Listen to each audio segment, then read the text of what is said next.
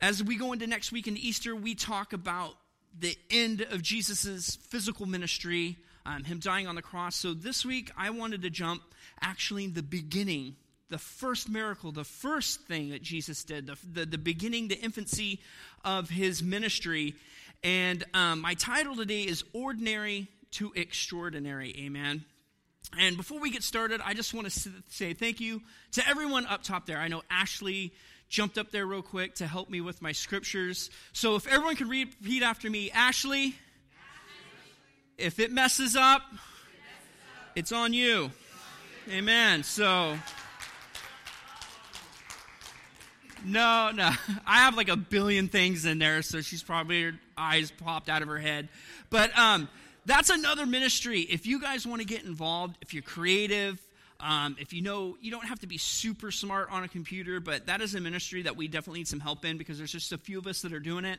And with jobs and vacations and different things going on, it's nice to have plan B and C and D and E and F. Amen? So if you are interested in that, I don't know if there might be a sign up back there in the media. If not, you can see me. You can see Pastor Jeff. So ordinary to extraordinary, amen. The definition of ordinary, it seems like every time I preach, I always break out definitions, which means ordinary is a commonplace, plain, no glitz, no glamour. Don't mean to burst everyone's bubble in here. Most of us live ordinary lives, amen. We get up, we have our routines, we do our things. The word extraordinary means beyond what is unusual, noteworthy. Nobody is taking notes of our lives most of the time. Oh, man, look at him eat that sandwich. Look at him use his napkin. He's amazing. I'm going to take notes about him forever because everything he does is just excellent. No, we don't live, physically, we don't live extraordinary lives, but we can live spiritually extraordinary lives, amen, through Jesus Christ, amen. And then we even look at Jesus Christ. Besides his birth, he led an ordinary life. He had a few moments as a child in the temple, but the Bible says that he was very plain looking. I mean, Jesus didn't come out of the womb with glitter all over him, and, he didn't levitate over the ground as a kid, and, he had a very ordinary life. He was a carpenter. And he lived an ordinary life, just like us. We have ordinary lives. Some of our posts on Facebook may contradict that. Look at this chip. It looks like Jesus. I live an extraordinary life. Look at it. I mean, we put the most mundane things online and think it is noteworthy. And it may be noteworthy in our life. I saw a post the other day that this little lady, she was amazed that her son can go out and point to the street and go, fire truck, fire truck. And she just thought it was amazing. And, that's great, but the kid was 15 years old. So it's like, that's not really that extraordinary that he can point out and say, fire truck. Amen. But we look at Jesus, and he's an ordinary man, a carpenter, and we get to John chapter 2. And all of this stuff kind of happens really quickly. Jesus gets baptized. He has his temptation in the desert where he fasts for 40 days. And then he meets his disciples, and then he comes upon his first miracle. So if we can pull up John chapter 2 up there, if you don't have your Bibles, we'll put it up there on the screen. And it says, the next day there was a wedding celebration in the village of Cana in Galilee. Jesus' mother was there, and Jesus and the disciples were also invited to the celebration. The wine supply ran out during the festival, so Jesus' mother told him, they have no more wine. And Jesus says, dear woman, that is not my problem. Jesus replied, my time has not yet come. But his mother told the servants, do whatever he tells you to. Standing nearby were 6 stone water jugs used for Jewish ceremonial washing. Each could hold 20 to 30 gallons. Jesus told the servants, fill the jars with water. When the jars had been filled, he said, now dip some out and take it to the master of ceremonies. So the servants followed his instructions. The master of ceremonies tasted the water, and now the water that was now wine, not knowing where it came from. Though, of course, the servants knew. How many know the servants always know? The servants always know. That just came to me. That's for somebody today. The servants always know. Sometimes you were lost in the limelight and you feel that you are lost and you are all alone, but the servants always know. The servants always get the blessing. He called the bridegroom over. A host was always served the best wine first, he said. Then everyone has a lot to drink and then brings out the less expensive wine. But you have kept the best for what? For last, or until this moment. So Jesus' first miracle, Jesus shows up on the scene and says, let's do some stuff. I've fought the devil for 40 days. I've claimed victory. I got my crew together. So what's the first thing we're going to do? We're going to party. We're going to party. I'm very surprised that the first time Jesus shows up on the scene, it's a wedding, it's a party. See, a short time has passed since his temptation and all of his disciples. So, why is Jesus at this party? Well, it clearly says in the scriptures, if we go back to chapter 2, I think it's verse 2, and as Jesus and his disciples were what? If we can pull up 2 so everyone can do it. They were what? They were invited. It's amazing where God will show up when he's invited. God will show up in the last place that you can ever think of in your life if you invite him in. I've preached this before and I've said it before. I have had the most interactive Holy Ghost flat-out experiences in my shower. I've saved Pantene. I've saved Pert Plus. I've seen bars of soap speak in tongues. Everything. Loofahs of backsliding came back to the Lord. My church, it is a sanctuary in my shower. Amen. It is amazing what God will do and where he will go if you would invite him in. Amen. Some of them you can have Pentecost and a Pinto on the way to work. Amen. If you invite him in. But we invite so many other things into our lives besides the Lord. Amen. We invite so many other thoughts and opinions and doubt. Information is good, but too much information can be detrimental to our walk, amen? How many of you have been on WebMD? With a cut? Just a sore? My elbow hurts. Let me go... I'm dying. I've got 2 days to live. You're writing your will out because you went on WebMD because your elbow hurt, amen, because you are inviting. You invite the wrong things in, amen, because the devil will take you to a place where he wants to take you, amen. There's a battlefield that goes on in our minds. And when we invite outside influences in, other opinions in, man, the devil will use that and skew it and take you to a place that you were never, ever destined to be in. Amen. And the first thing that we should invite is Jesus Christ into the situation. Amen. Isaiah 55. It says, is anyone thirsty? Who's thirsty this morning? I'm thirsty this morning. Not physically, but every day I wake up, my soul is thirsty because I can't rely on what was yesterday to fulfill, to get me through today. Every day is a new invitation for Jesus Christ into my life.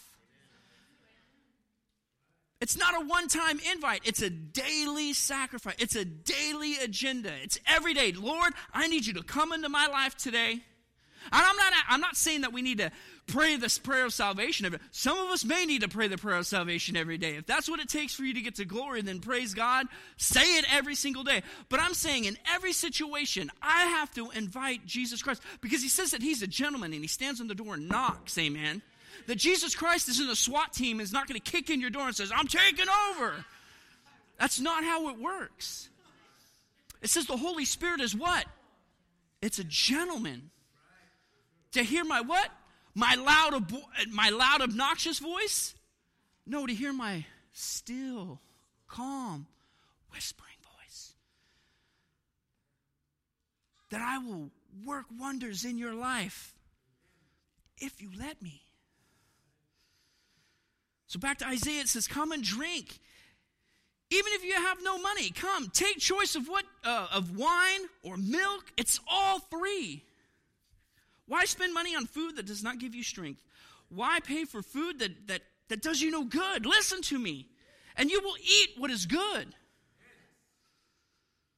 You will enjoy the finest food.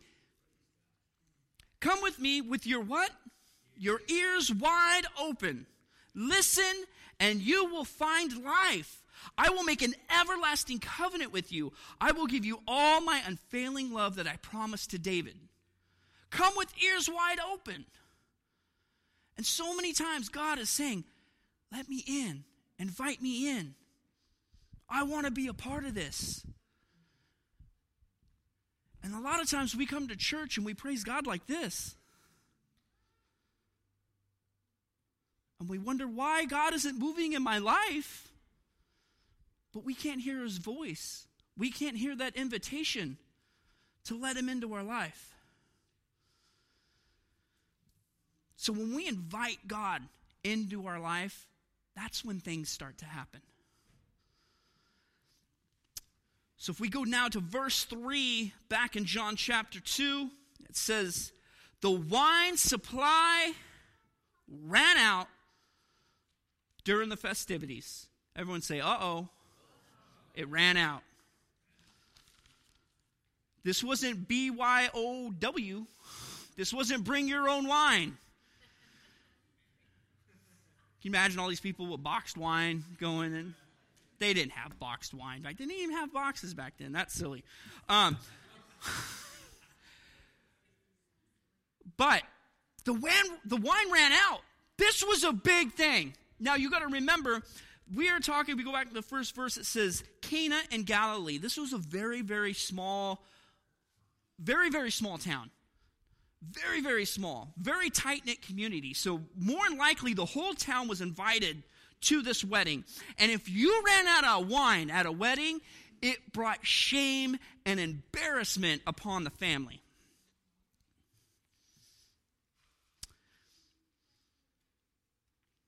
And it was until Jesus was in the picture that the supply was met. So many times in our life, when Jesus is not in the picture, things are going to run out. You're going to run out of something. You're going to run out of joy if Jesus is not in the picture. That's not saying people in the world don't have joy. There's lots of happy people that don't have Jesus Christ in their life. I see it every day. But it's only for a brief moment. And a lot of those happy-go-lucky people that are, yeah on TV, they go to bed crying themselves to sleep because the joy that they have is artificial joy. A lot of people find their place with money. But guess what? Eventually, money runs out. Relationships. I don't want to put anybody on the spot, but there might be a couple of divorced people in here. Was that the agenda when you first got married? No. Hey, let's get married and get divorced 2 weeks later. That sounds like a plan. In the beginning, it sounded good. But guess what? If Christ isn't in the center of that relationship, that fades. Everyone ever get a pet? That hamster sounded awesome when the kids brought it to your attention. Then 3 weeks later, you're cleaning the cage or you're cleaning that fishbowl, and this pet was a bad idea. Amen?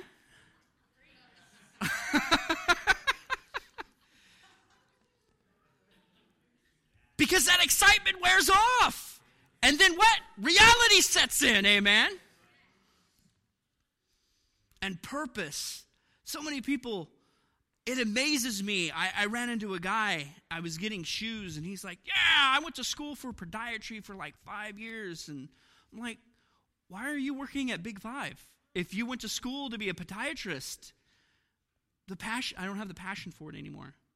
It ran out. It didn't interest me anymore. And that blew me away. But so many people, they invest in the idea or the concept of something. It gets them excited, but then it flutters and it fades away. And if Jesus isn't in the middle of everything that you do, in every relationship, in every decision, in every financial commitment that you have, it will run out and it will fade away.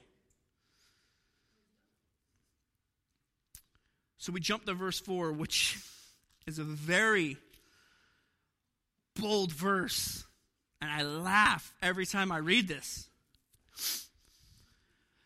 So the wine runs out and Mary goes to Jesus, hey, I need you to fix this situation for me. And he says, dear woman, that's not my problem. What a great verse if we can just cut the rest of the book out and we just held on to that. How happy would some of you guys be in your life? That's not my problem.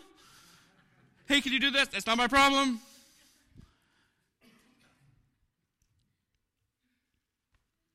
Number one, if that was my mom and I said that, there would have been 2 resurrections that needed to happen.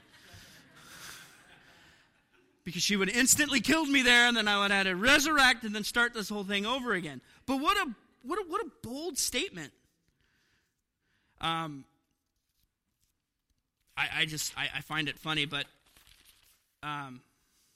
as we go on, and this is actually Mary's last recorded words in the Bible. If you go back down to verse 4, it says, dear woman, that's not my problem. Jesus said, my time has not yet come, which is the first foreshadowing of his crucifixion right there. Because in the book of John, there's 8 miracles that happened, and the last miracle is the death, and he says, finally, my time has come. So actually, in this first miracle, he's actually foreshadowing his crucifixion already, he knows. But Mary's last recorded words, it says, do whatever he tells you. What a profound last statement to have in the Bible. Do whatever Jesus tells you. What if we took that to heart today? And we walked out of this place and we did whatever the Lord told us to do. How full this church would be. How fulfilled your life would be. Fulfilled in a spiritual sense. Maybe not in a fleshly, worldly experience. But it would be fulfilled spiritually if we went out and we did everything that Jesus said. And Mary is going out on a stretch of faith right now. Because she's putting Jesus in a situation, she has no evidence that he can fulfill this. No physical evidence. Jesus never once performed a miracle before all this happened. He was a carpenter. This guy was making coffee tables 2 weeks ago. Now she's telling him, turn water to wine. That's a jump. But I think this is, and this is, when I preach, I call it a stretching point because I'm going to take it and I'm going to stretch it a little bit into what I think happened, or just a different perspective of what happened here. Jesus didn't want to get involved in the situation. He was like, this is not my problem. But then Mary persisted, and it says, do whatever he wanted. See, Jesus didn't get involved until others got involved. It wasn't until she called the other servants and they were willing and ready, then Jesus went, okay, let's do this now. See, Jesus may be invited to the wedding, But things didn't happen until he got involved in the wedding. And so many times, Jesus is invited into our lives, but he's not involved in our lives. See, we take on the claim of a Christ and as a Christian and a believer, but if Jesus is not actively involved in your life, moving in your life, then all you got is just a cute little sticker on your shirt that says, I'm a Christian. See, what don't we let God get involved in our lives? I challenge you on this. The next full-blown argument you have with an individual or your wife or your husband or your child, stop and ask God to get involved and see how the tone changes. See how your perspective changes. See how it's not maybe so much that I need to be right or they need to be right. What if here we go. What if we got God involved in our wallet? What if we had God get involved in our finances? What if I, just like Mary, not knowing what's going to happen, and I just write that tithe check going, here you go. I've never seen you do it before in my life, but I'm willing to take a risk on you, Lord. Because I know what's deep down inside. I know what's right. I know that you can do this. Amen. In James chapter 2, 14 through 17, it says, what good is it, brothers and sisters, if you say I have faith, but you don't show it by your actions? Can that kind of faith save anyone? Suppose you see a brother or sister who has no food or clothes, and you say goodbye and have a good day. Stay warm and eat well. But then you don't give that person any food or clothing. What good does that do?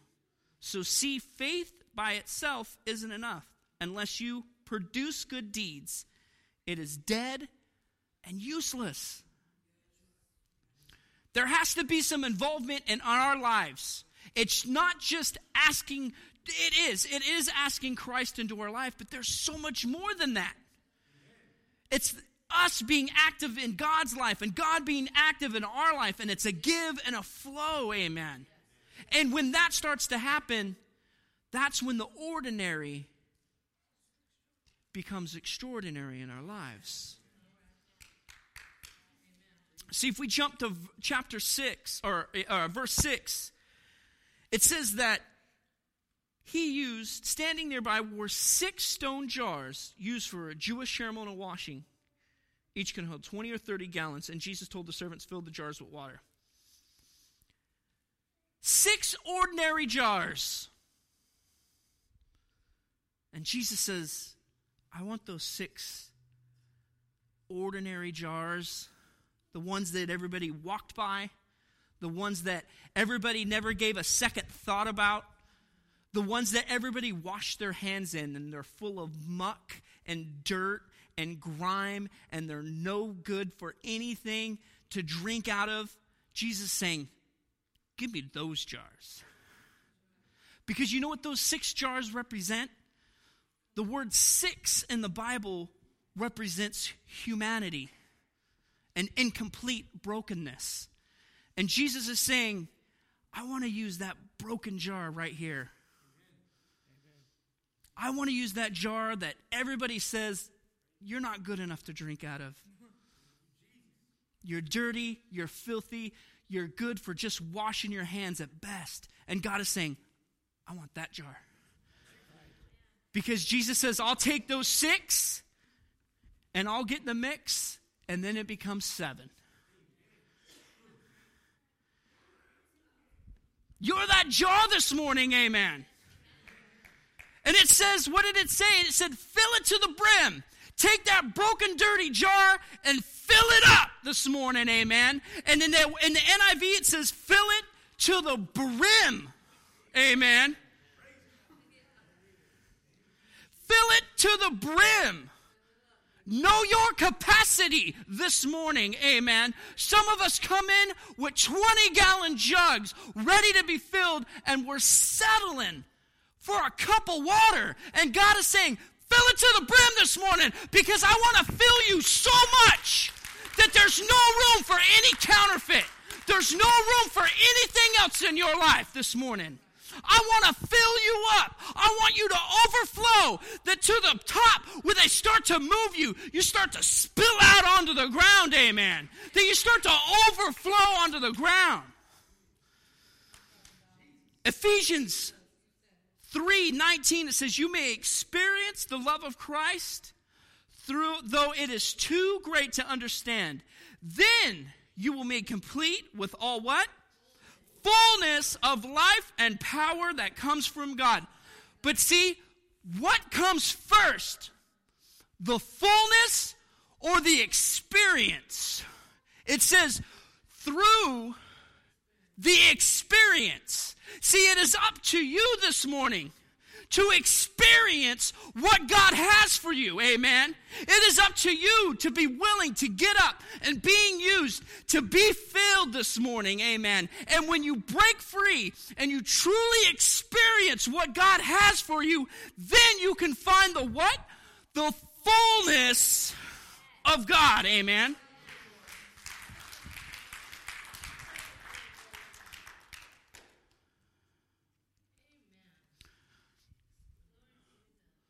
But what did they need? What did they need in this situation? What did they need at the wedding? They needed wine. What did God give them? No, he didn't give them wine first. He gave them a bucket of water. That's not what I need, Lord. I need wine. You're giving me water, and I need wine. See, what God pours into us, we don't fully comprehend until the end of the journey. See, some of you are praying, God, save this loved one, or move this way in my life. And God is saying, okay, I can do that, but let me fill you with patience first.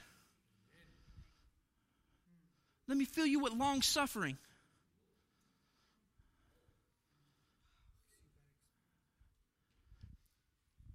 See,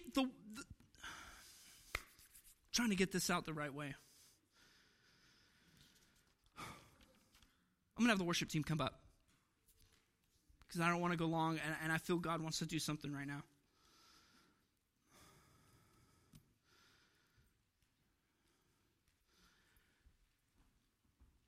See, so many times,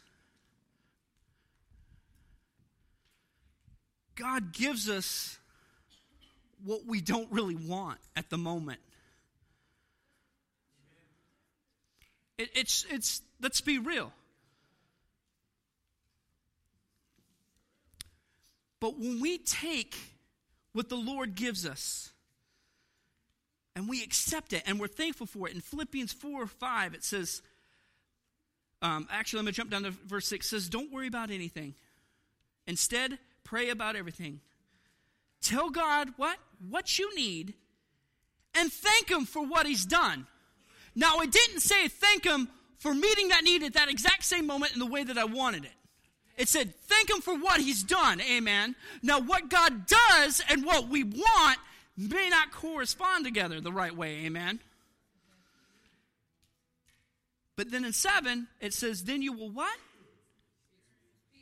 Experience. See, this is all fitting together here. God's peace, which exceeds everything that we can understand. His peace will guard your hearts and minds as you live in Christ Jesus. See, as the servants got ready, and they took those jars and those jugs, and Jesus filled them with water, can you imagine what the pressure and the uncertainty these servants had as they're going to take this water to the master of ceremonies, going, this isn't going to work. This doesn't make sense. this doesn't make sense how this is all going to play out. But if we go back to what Mary said, she said what? Do whatever he tells you to do. Despite what it looks like. Despite how it came, continue on. And I believe in the motion of them taking the water to the master of ceremonies is when the change started to become. That as they were walking, they're looking down, and it's getting a little darker, and it's getting a little bit redder, and a fragrance is starting to rise up out of it. And their faith and their excitement starts to get a little bit more. And the time they get to the master of ceremonies, they're just waiting. They're just waiting. They're just waiting. Taste this. Check this out. This is nothing you've never, ever experienced before. Amen. But it's through us. It's through the experience of walking with a jug of water. It's us walking, being filled with something we don't really comprehend, but knowing at the end of the journey, it's what we needed all along, amen? Because if we go back to verse 10, right now, and I want everyone right now just to stand to your feet as we get ready to go into this altar call service right now. If we go back to verse 10, praise God. And a host always serves the best wine first, he said. Then everyone has a lot to drink. He brings out the less expensive wine, but you have kept the best until now. And I'm telling you this morning, you haven't seen the best of what God has for you this morning, amen. Brother White, you haven't preached your best sermon yet, amen. Liz, there are gifts that God has set aside for you that you can't even contain because the best is yet to come. The best is yet to come for you in your life right now, amen. What God wants to do in your life is so much more than you can contain. And I love what it says before there. It says, when the master of ceremonies tasted the water, now wine, not knowing where had it came from. Except for what? He didn't know where it came from, but who knew where it came from? The servants knew where it came from. That when people go into your life and they go, how are you such an awesome pastor? That they didn't know that it was filled with sorrow and agony and unassurance.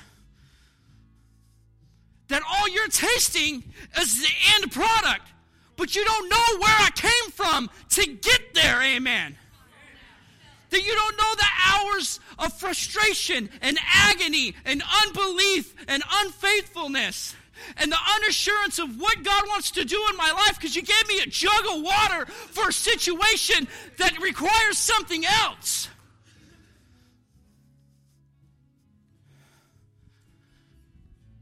But the best is yet to come, amen. The best is yet to come for you this morning, amen. And if that is you this morning, I want you to what? Experience what God has for you this morning so that you can be fulfilled to the brim and change that water into wine this morning, amen. If that is you this morning, I don't want you to hesitate. I want you to experience what God has for you. I'm going to have our altar call team come up. We're going to pray for you. We're going to believe with you that God is doing something in your life, that the best is yet to come in your life this morning, amen. Don't hesitate. Come forward now. Come claim